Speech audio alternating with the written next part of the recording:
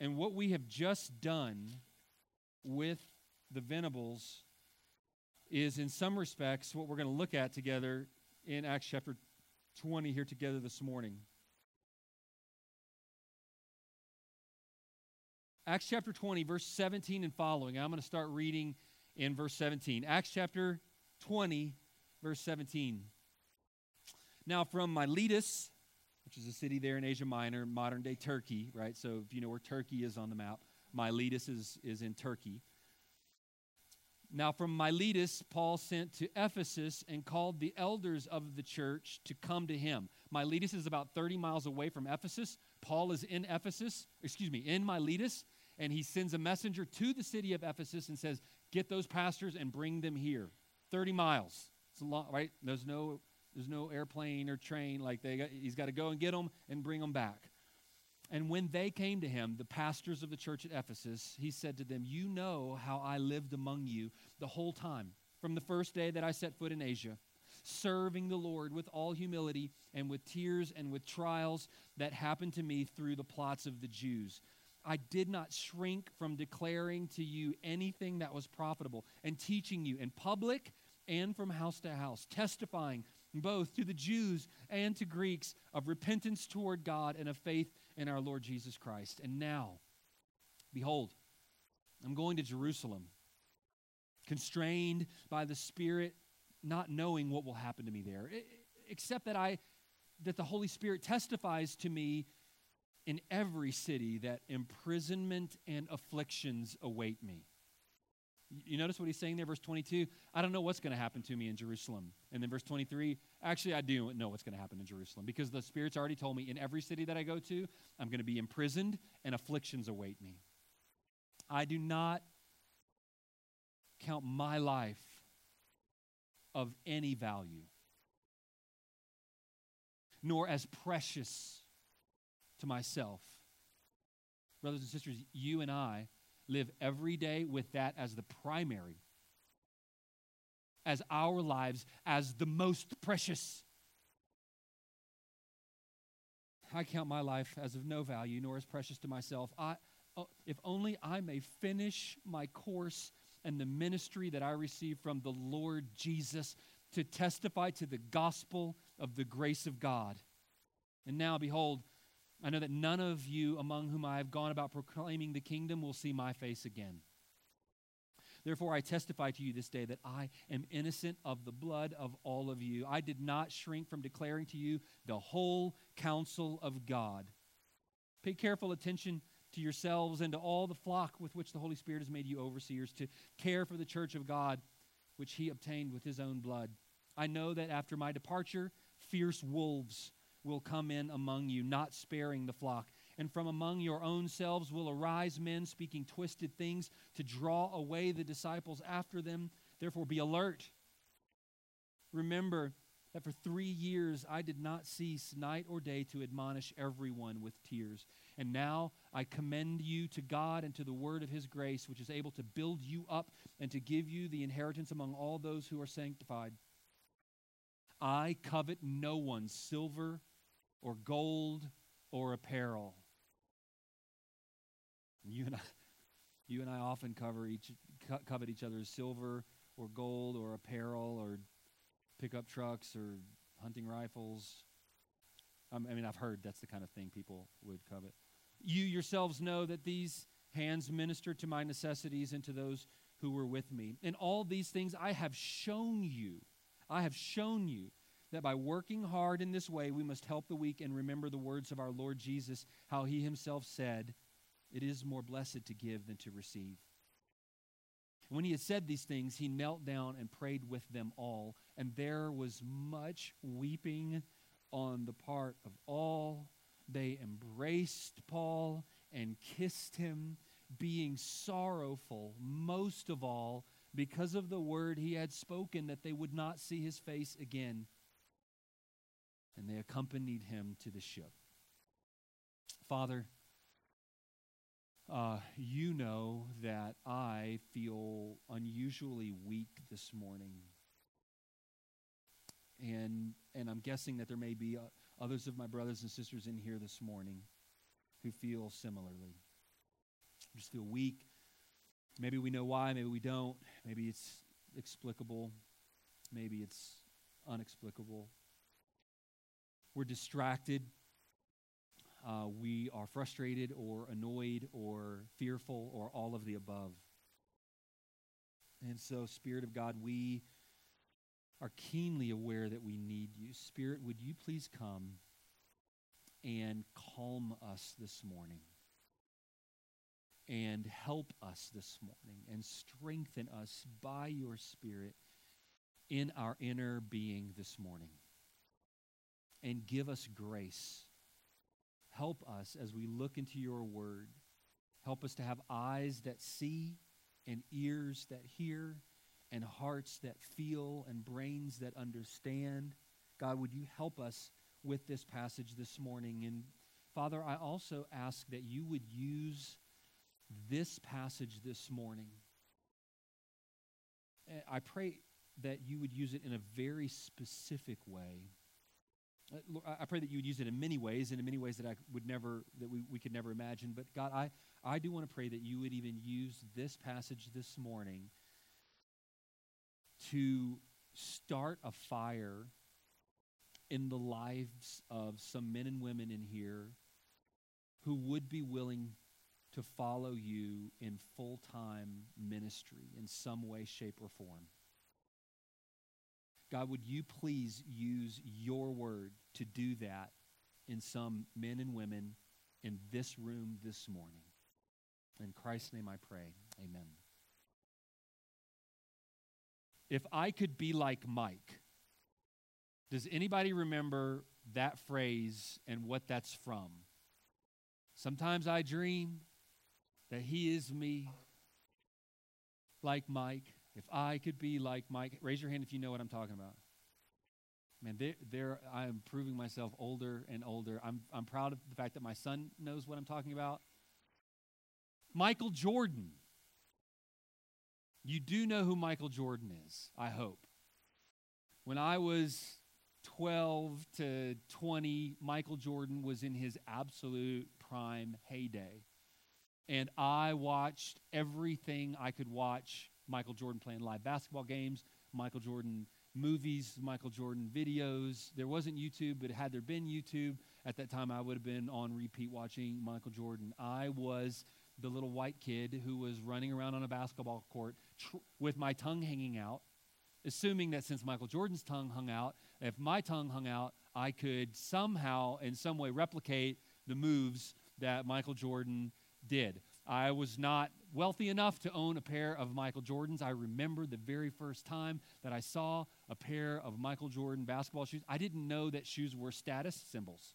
I was still young enough to think that shoes, you just wore the shoes that your parents gave you, right? And we talked about coveting silver and gold and apparel, right? Michael Jordan, I can't remember the kid's name. I think his name was Kelly. I remember him coming in to Sunday school one Sunday morning, and everybody was like, dude, are those Jordans? And I think at the time, I'm not even sure if I knew who Michael Jordan was. I just saw some really crazy black, white, and red tennis shoes and thinking, that's cool. Those are cool. I want some of those. Michael Jordan did things on the basketball court that no one else could do, and there were a bunch of us at the time who watched Michael Jordan, and then we would go and try to do what Michael Jordan did. Now, that was ridiculous. There are a lot of reasons why then and now I have no business whatsoever trying to replicate anything Michael Jordan has ever done. And it was only in my mind that what I was doing in any way, shape, or form represented or replicated what Michael Jordan was doing on the basketball court. But the principle that was happening there was I was looking to the example of someone and then trying to replicate what they did. In this passage, the Apostle Paul is standing before a group of pastors, and he's actually telling them, I lived this way, I ministered this way, and I want you to minister the same way. And at first glance, we might read through what Paul is doing here, and we might think, bro, that's a little bit proud to say, you'll remember from the beginning how I ministered among you, and now go minister the same way. But that's actually not at all what Paul is doing. Paul is actually doing one of the most helpful things he can do. He is saying, as he has said in other places, right? 1 Corinthians, he says, follow me. And do you remember how the rest of the verse goes? Follow me as what? As I follow Christ.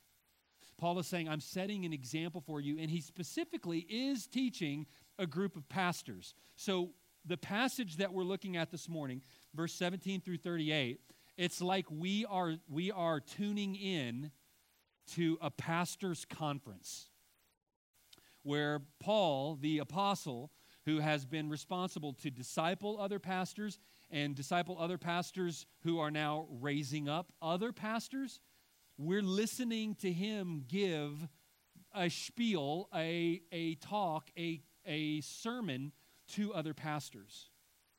We're listening to a sermon to someone that isn't us.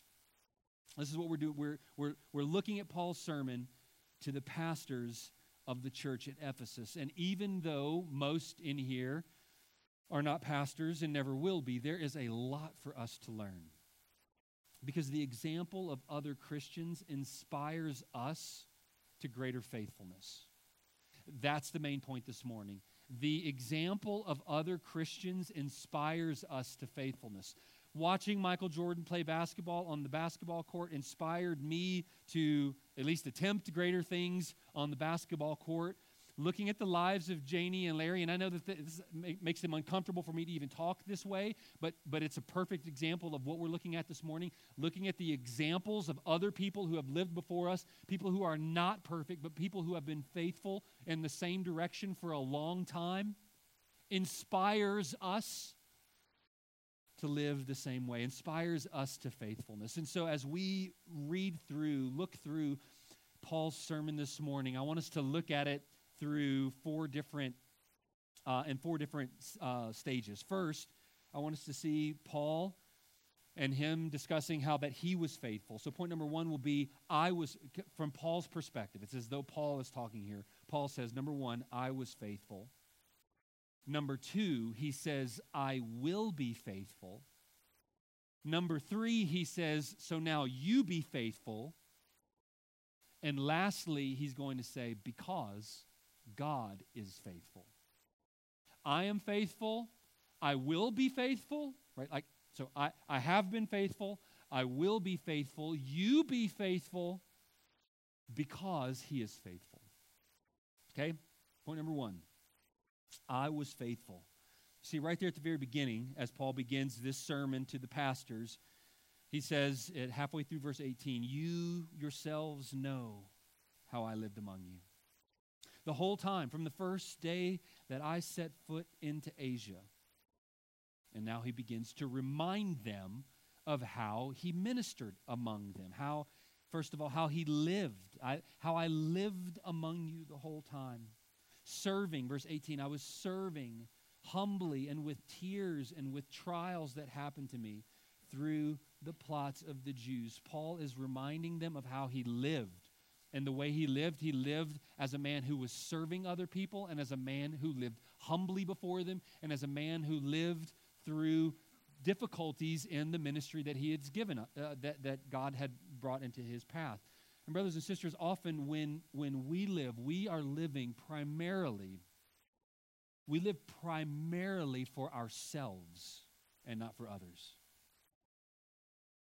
I mean, you shouldn't have to rewind very far back in your own personal life to recall the reality that, most of the choices that I'm making are for me. This is how we almost automatically live. Many of you have been here and have met Angie's parents, and her dad is a fantastic Christian preacher and minister and teaches at a Christian school and seminary and ministers in his local church. And exercise, he used to do a lot of teaching to teens in the summer at different Christian camps, and he would have them do this exercise where you would have to write out 75 ways you're selfish. 75 ways you're selfish. I've done this exercise, and I've done it more than once. And you get the first 5 or 6 pretty quickly. They come pretty quickly, right? And then you're like, well, I can't think of any more. But you have to write down 75 ways that you demonstrate selfishness in your life. And then you come up with number 8, number 9, and then you get to 10, and then you get to 15, you think this is never going to end. And then it seems like once you get past like number 20 or 25, all of a sudden you realize, oh, I'm almost constantly in every single way preferring my own way over the way of others. I am intensely and constantly selfish. Now, if you're brave enough to do it, I encourage you to try it. It will like I said, the first 20 or so may come rough, and then at some point you'll hit a point where you'll think, I'm glad he said only 75. I'm glad I got to stop at 75 because I could have kept going. Paul is setting an example for us of how he lived, how he served others, and how he did it humbly and with tears and with trials. A lot of times when we look at the people who are leaders, and the leaders in the corporate world, or even sometimes the leaders in broader Christianity, and we want someone who is strong, and the humility thing or the tears thing or that, like those are for weaker people. We want someone who we don't care whether or not he's humble. We want him to be strong. We want him to be courageous, and strength and courage are important things. But Paul is saying here, look, brothers, you know how I served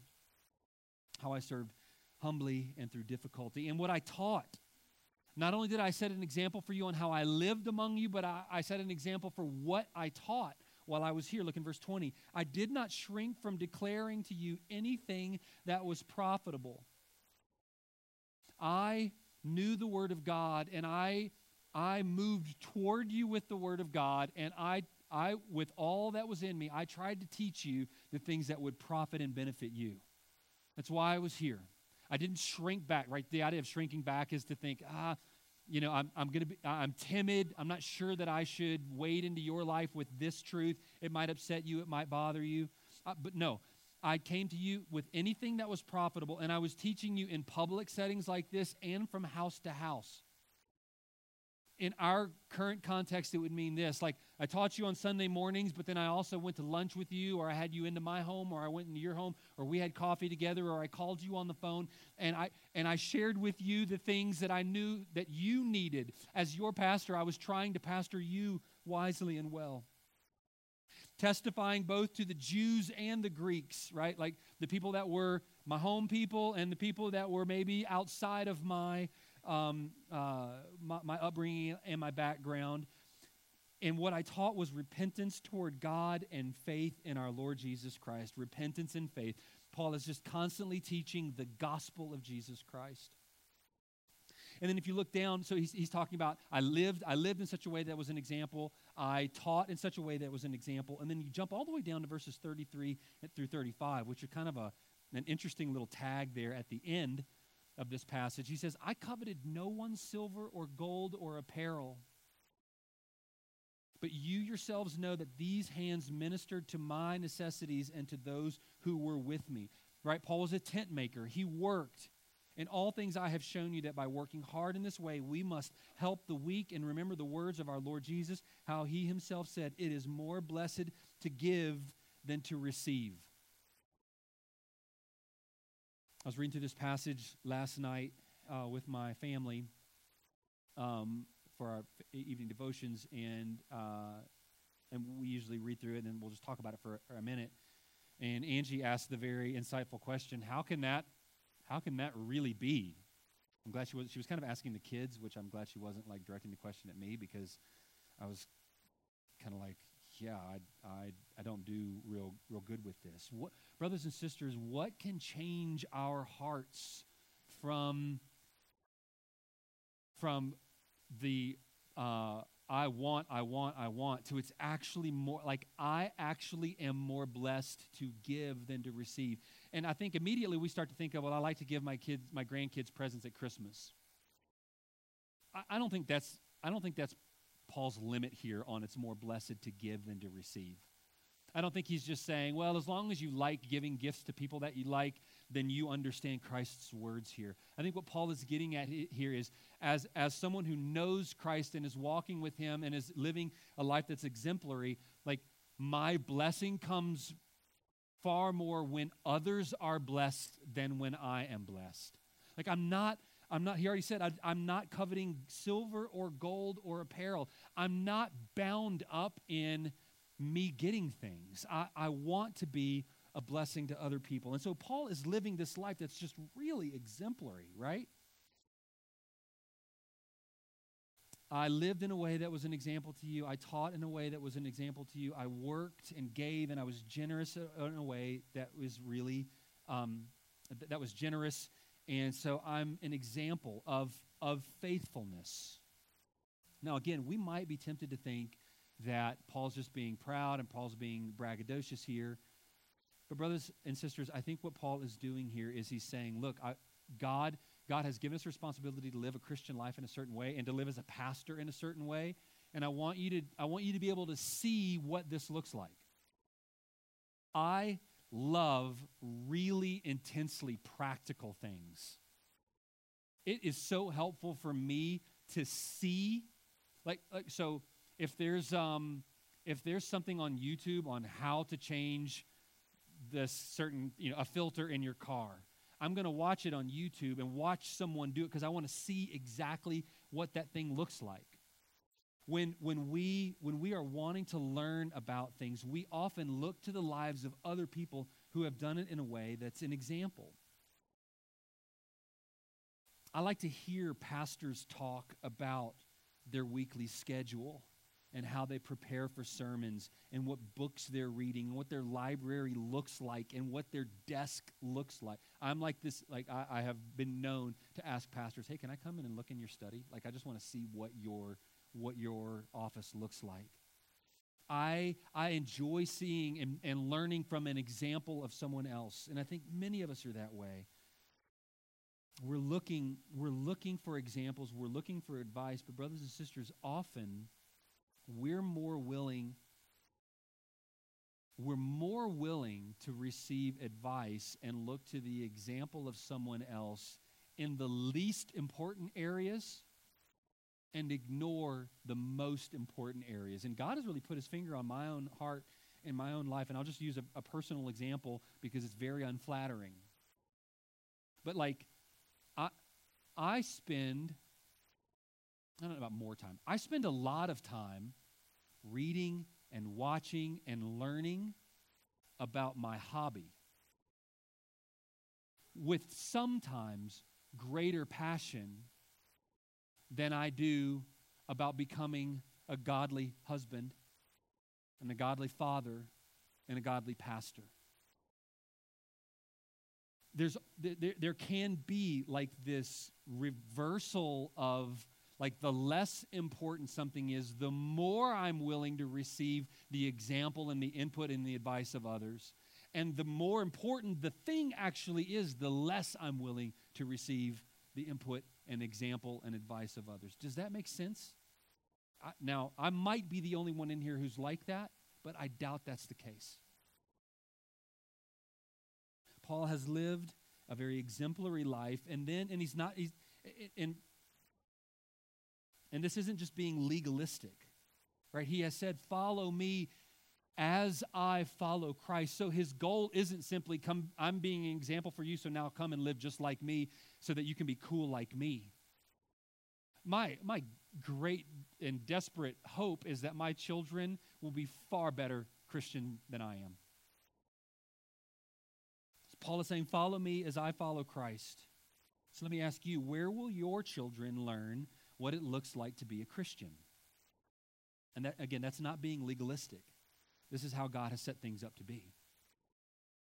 So Paul has said, I have been faithful. And then he goes on to say, and I will continue to be faithful.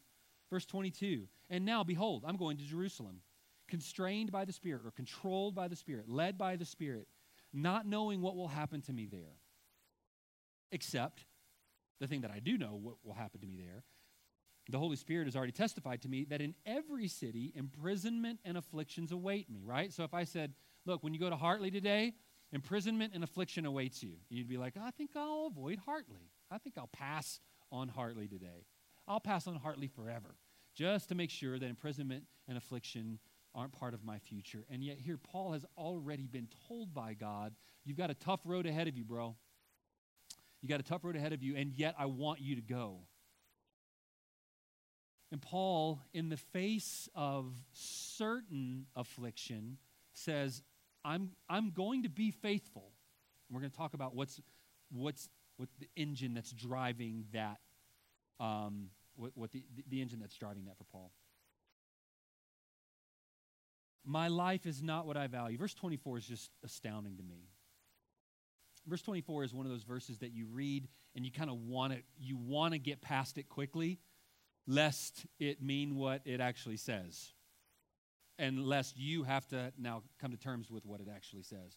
Paul says, I do not count my life of any value, nor as precious to myself, if only I may finish my course and the ministry that I receive from the Lord Jesus to testify to the gospel of the grace of God. Here is a man who is truly saying, my life is not what I value. My comfort is not what I'm in pursuit of. My pleasure is not the main thing to me. My comfort is not what I'm in pursuit of. In fact, those things don't matter to me, but there is one thing that is absolutely consuming my attention. There's one thing that I am obsessed with. There's one thing that I am in desperate pursuit of, and that is this: faithfulness to him. That's the summary of the rest of verse 24. I just want to be faithful to the ministry that God has called me to. The ministry that I receive from the Lord, I want to be faithful to that and to testify to the gospel of the grace of God. Now, brothers and sisters, God has not given all of us the same ministry that he has given to Paul. He is unique in his call to the apostleship. He is unique in his call to go and equip men to plant churches, right? God has not given this exact same ministry responsibility to every single one of us. For most of us, faithfully living as a husband and as a father and as a business owner, those are the things that God has given us to do. And yet, in that stewardship, the end of verse 24 is the same for all of us, to testify to the gospel of the grace of God. We need to live our mission, the mission that God has given us. We live our mission in such a way that our lives are a testimony. They testify to the good news of the grace of God. That's what the word gospel means. The word gospel actually means good news.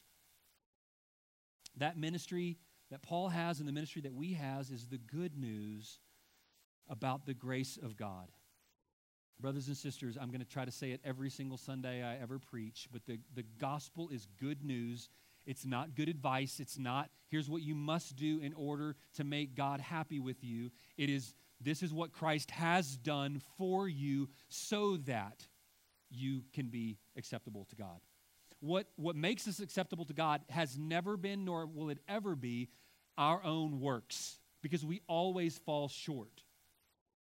What makes us acceptable to God is that Jesus lived the life that I was supposed to live and failed to, and that Jesus took the sin on the cross and bore the wrath of God that I should have borne, and he did those things for me, so that when I put my faith in Christ, that righteousness is now given to me, and I stand before God in the righteousness of whom? In my own righteousness? Nope, I don't have any. Stand before God in the righteousness of his Son, Jesus Christ. That's really good news. That's like the best news. That's the, definite article, capital T, the good news is what Christ has done for us. And so many religions and even so many well-intentioned and good people and even churches that should know better preach a gospel that is not good news, but it's good advice. And it's pull yourself up by the bootstraps and work hard, and maybe God will be satisfied with you. Brothers and sisters, if you've lived an hour on this planet, you will know that there is nothing good that dwells in you. Even when you do the very best things that you can to the very best of your ability, at the end of that, you are proud that you did it. Or you really hope that your wife saw you do it. or you did that so that you can get what you wanted from your spouse or whatever, right? Like the very best things I do, I don't have to think long about it and realize, oh yeah, that is stained with my fingerprints. My father-in-law calls that when God takes the trash can lid off of your heart and lets you see what's in you. Some of you have had that experience. I actually hope that many of you have had that experience. Because what that does is it turns our eyes off of ourselves, and we have to look to Christ. Paul says, I have been faithful, and I will be faithful. He was on mission for Christ. Through verse 20, let me read verse 25. And now, behold, I know that none of you among whom I have gone about proclaiming the kingdom will see my face again. Therefore, I testify to you this day that I am innocent of the blood of all of you, for I did not shrink from declaring to you the whole counsel of God. And here he reiterates again, I told you everything that I was supposed to tell you. I made the good news about Jesus the main thing, but I shared with you the whole counsel of God. And it's even one of the values, I think, of preaching systematically through books of the Bible. I don't get to skip hard things or unpleasant things. We just keep going, declaring the whole counsel of God. And Paul's example of how he lived the Christian ministry is powerful. And when we're seeking to get better at certain things, we don't simply want advice, we also want an example. And so we have the example of Paul here, and Lord willing, we have the example of other brothers and sisters around us. Paul has said that I have been faithful and I will be faithful. And then he says, now I want you to be faithful. Look in verse 28. Again, Paul is addressing pastors here. I want to keep it in the appropriate context. Pay careful attention to yourselves and to all the flock in which the Holy Spirit has made you overseers to care for the church of God, which he obtained with his own blood. Pay careful attention to yourselves and to all the flock. Paul says, now I want you to be faithful, and here's the first place I want you to look. I want you to look at you. Pay careful attention to yourselves. Now again, this is Paul addressing pastors on how they are to take care of themselves as they pastor churches. But I think there's a lot of value, there's a lot of application for all of us in this. Watch yourself. The great British pastor Charles Spurgeon, talking about pastors, said this: some men are great in the pulpit and terrible in life, so that when they go into the pulpit, you wish they will never come out. And when they are out of the pulpit, you hope that they will never go in. Brothers and sisters, God forbid that pastors live this way, and yet some do. Paul first gives this warning to pastors, and he says, pay careful attention to yourself. I mean, this is one of those passages that I don't get a pass on, right? And it is awkward for me to stand before you and to preach on a passage like this where I'm saying, like, Paul is actually talking to Jeremy McMorris in a unique way with a phrase like that.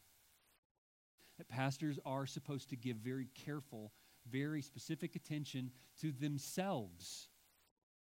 Am I being faithful? Am I really real? As a pastor, are you just talking the talk, or are you also really living and walking the walk? Watch yourselves, pastors, and then watch the church, verse 28. And to all the flock in which the Holy Spirit has made you overseers to care. That word, that phrase to care is actually the word shepherd, to shepherd the church of God, which he obtained with his own blood. So Paul is saying, look, pay careful attention to yourself, and then pay very careful attention to the sheep. It's easier for me to give careful attention to the group and to preach to the group and to say hard things to the group than it is for a pastor to get one-on-one with you and to say the hard or difficult or challenging things to individuals.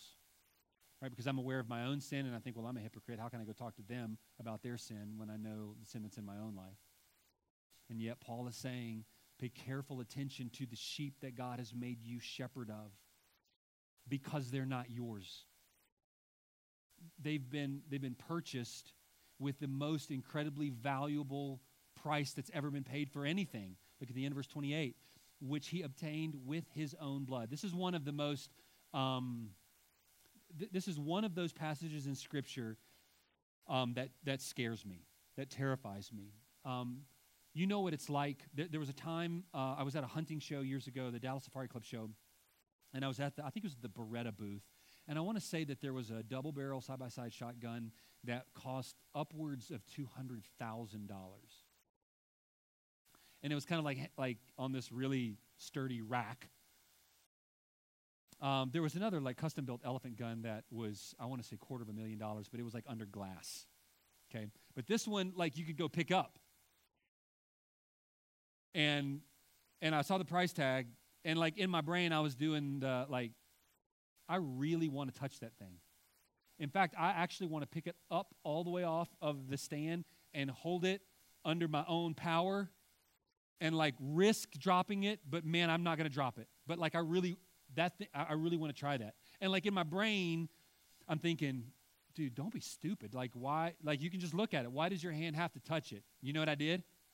I picked it up.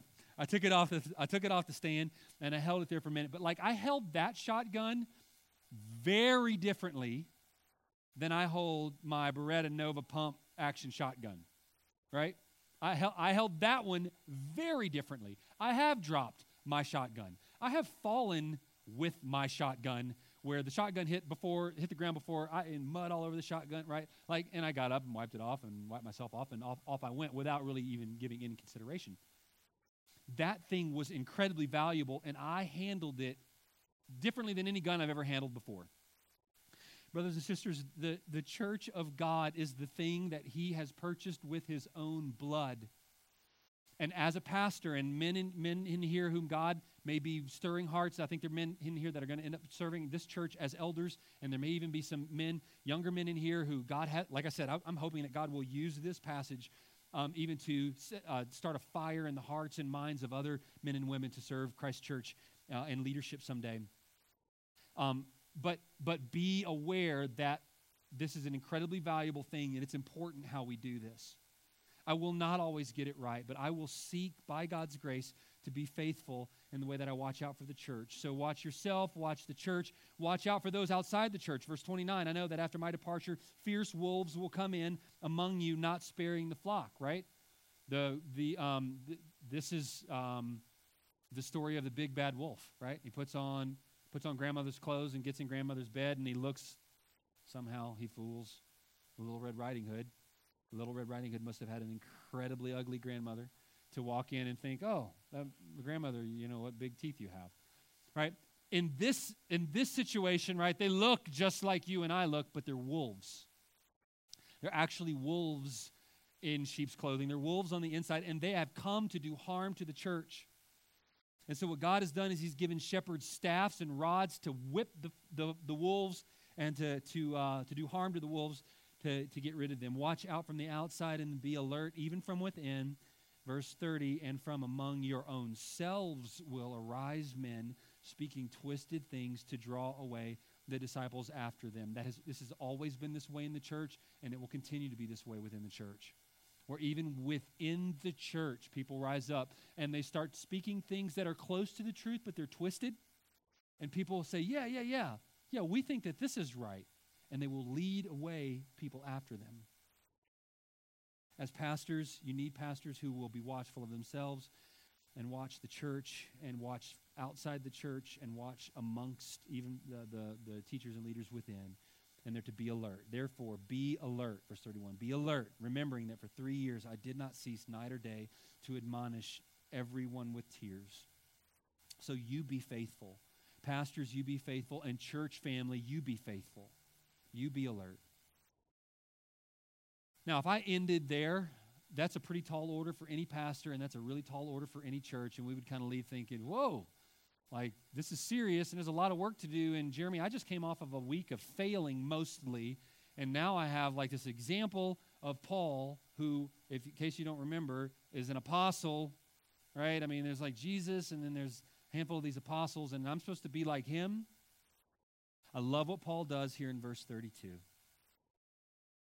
And now, I commend you to God and to the word of his grace, which is able to build you up and give you the inheritance among all those who are sanctified. Now, there are several verses that I've preached through here this morning that I could preach an entire sermon on. This is another one of them here. But let's just focus in on the phrase, I commend you to God.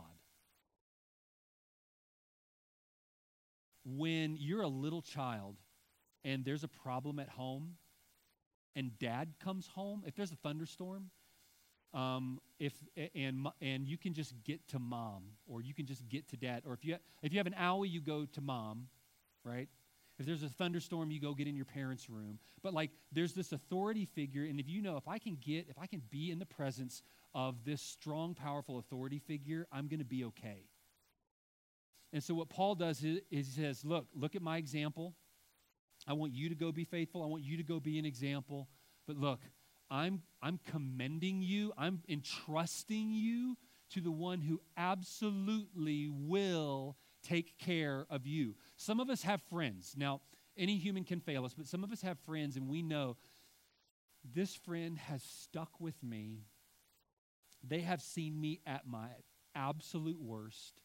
They have spoken truth into my life time and time again. And like, I trust this person. And yet you know that even with that person, there's the potential that they could betray you. There is the potential that they will disappoint you, but not here with God.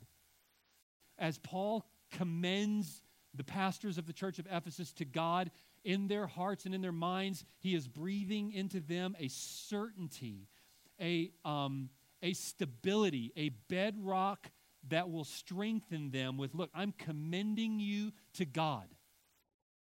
I'm giving you to God. He is faithful to God, to the word of his grace. What is God and the word of his grace able to do? It's able to build you up. I've just told you how I was built up and how I want you to be built up, but you might be sitting there thinking, I can't do this.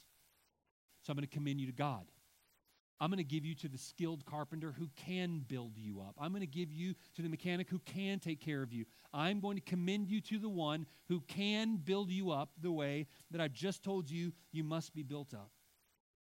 Build you up and give you the inheritance among all those who are sanctified. That inheritance is referring to that ultimate day, that final day when we will be forever with the Lord. We sang that this morning. When we shall be forever with the Lord, when disappointment, fear, and pain are gone. Do you long for that? I long for that more than I've ever longed for that.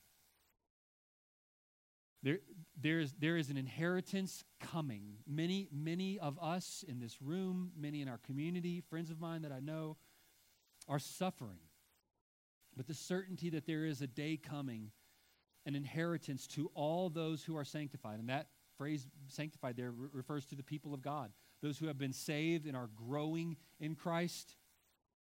There's an inheritance coming, and he will surely build you up. God is faithful. Paul says, I was faithful. I will be faithful. You need to be faithful. But remember that God is faithful. The reason the gospel is because of the grace of God. And because the grace of God is what it is.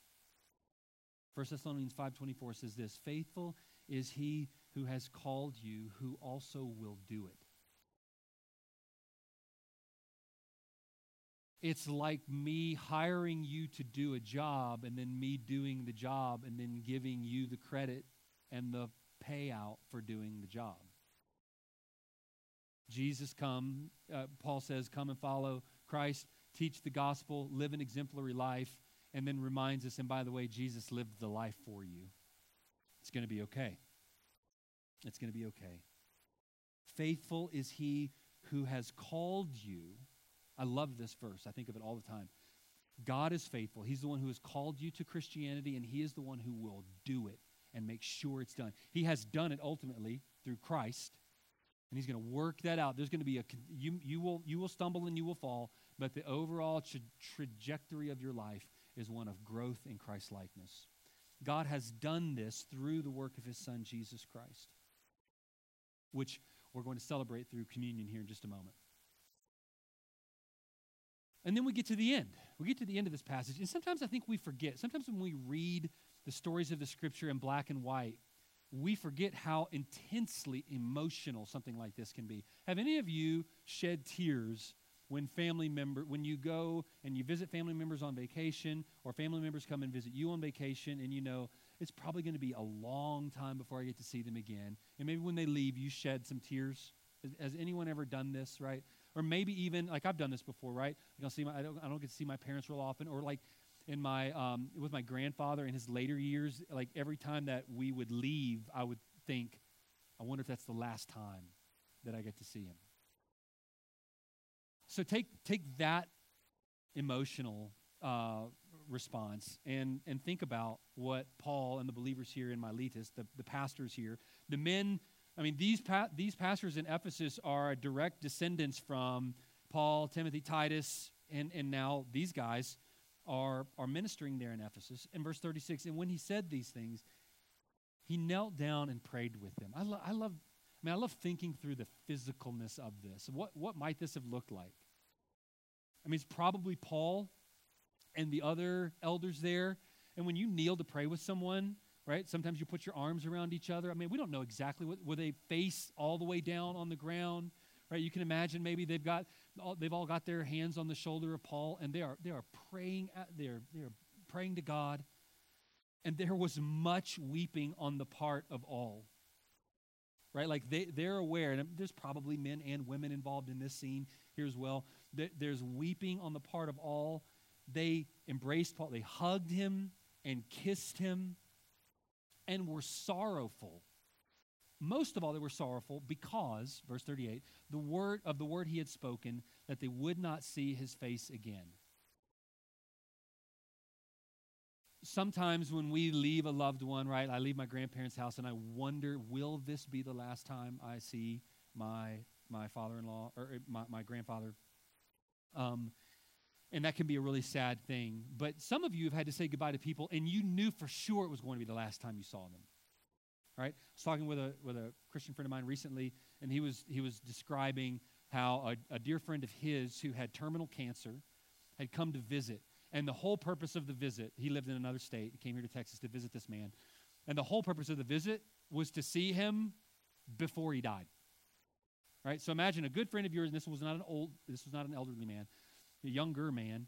He's got terminal cancer, and he comes in, right, and he hangs out with you for, an afternoon or whatever, and they're sitting there at the coffee table, and it comes time like they got to go. They're leaving. In that moment, they're keenly aware, like this is goodbye forever. I mean, as Christians, there's not a forever goodbye, but this is goodbye for now. And this man who had the terminal cancer totally took the tension out of the room by standing up, reaching out to give a handshake and a hug to this friend, and said to him, "I'll see you later."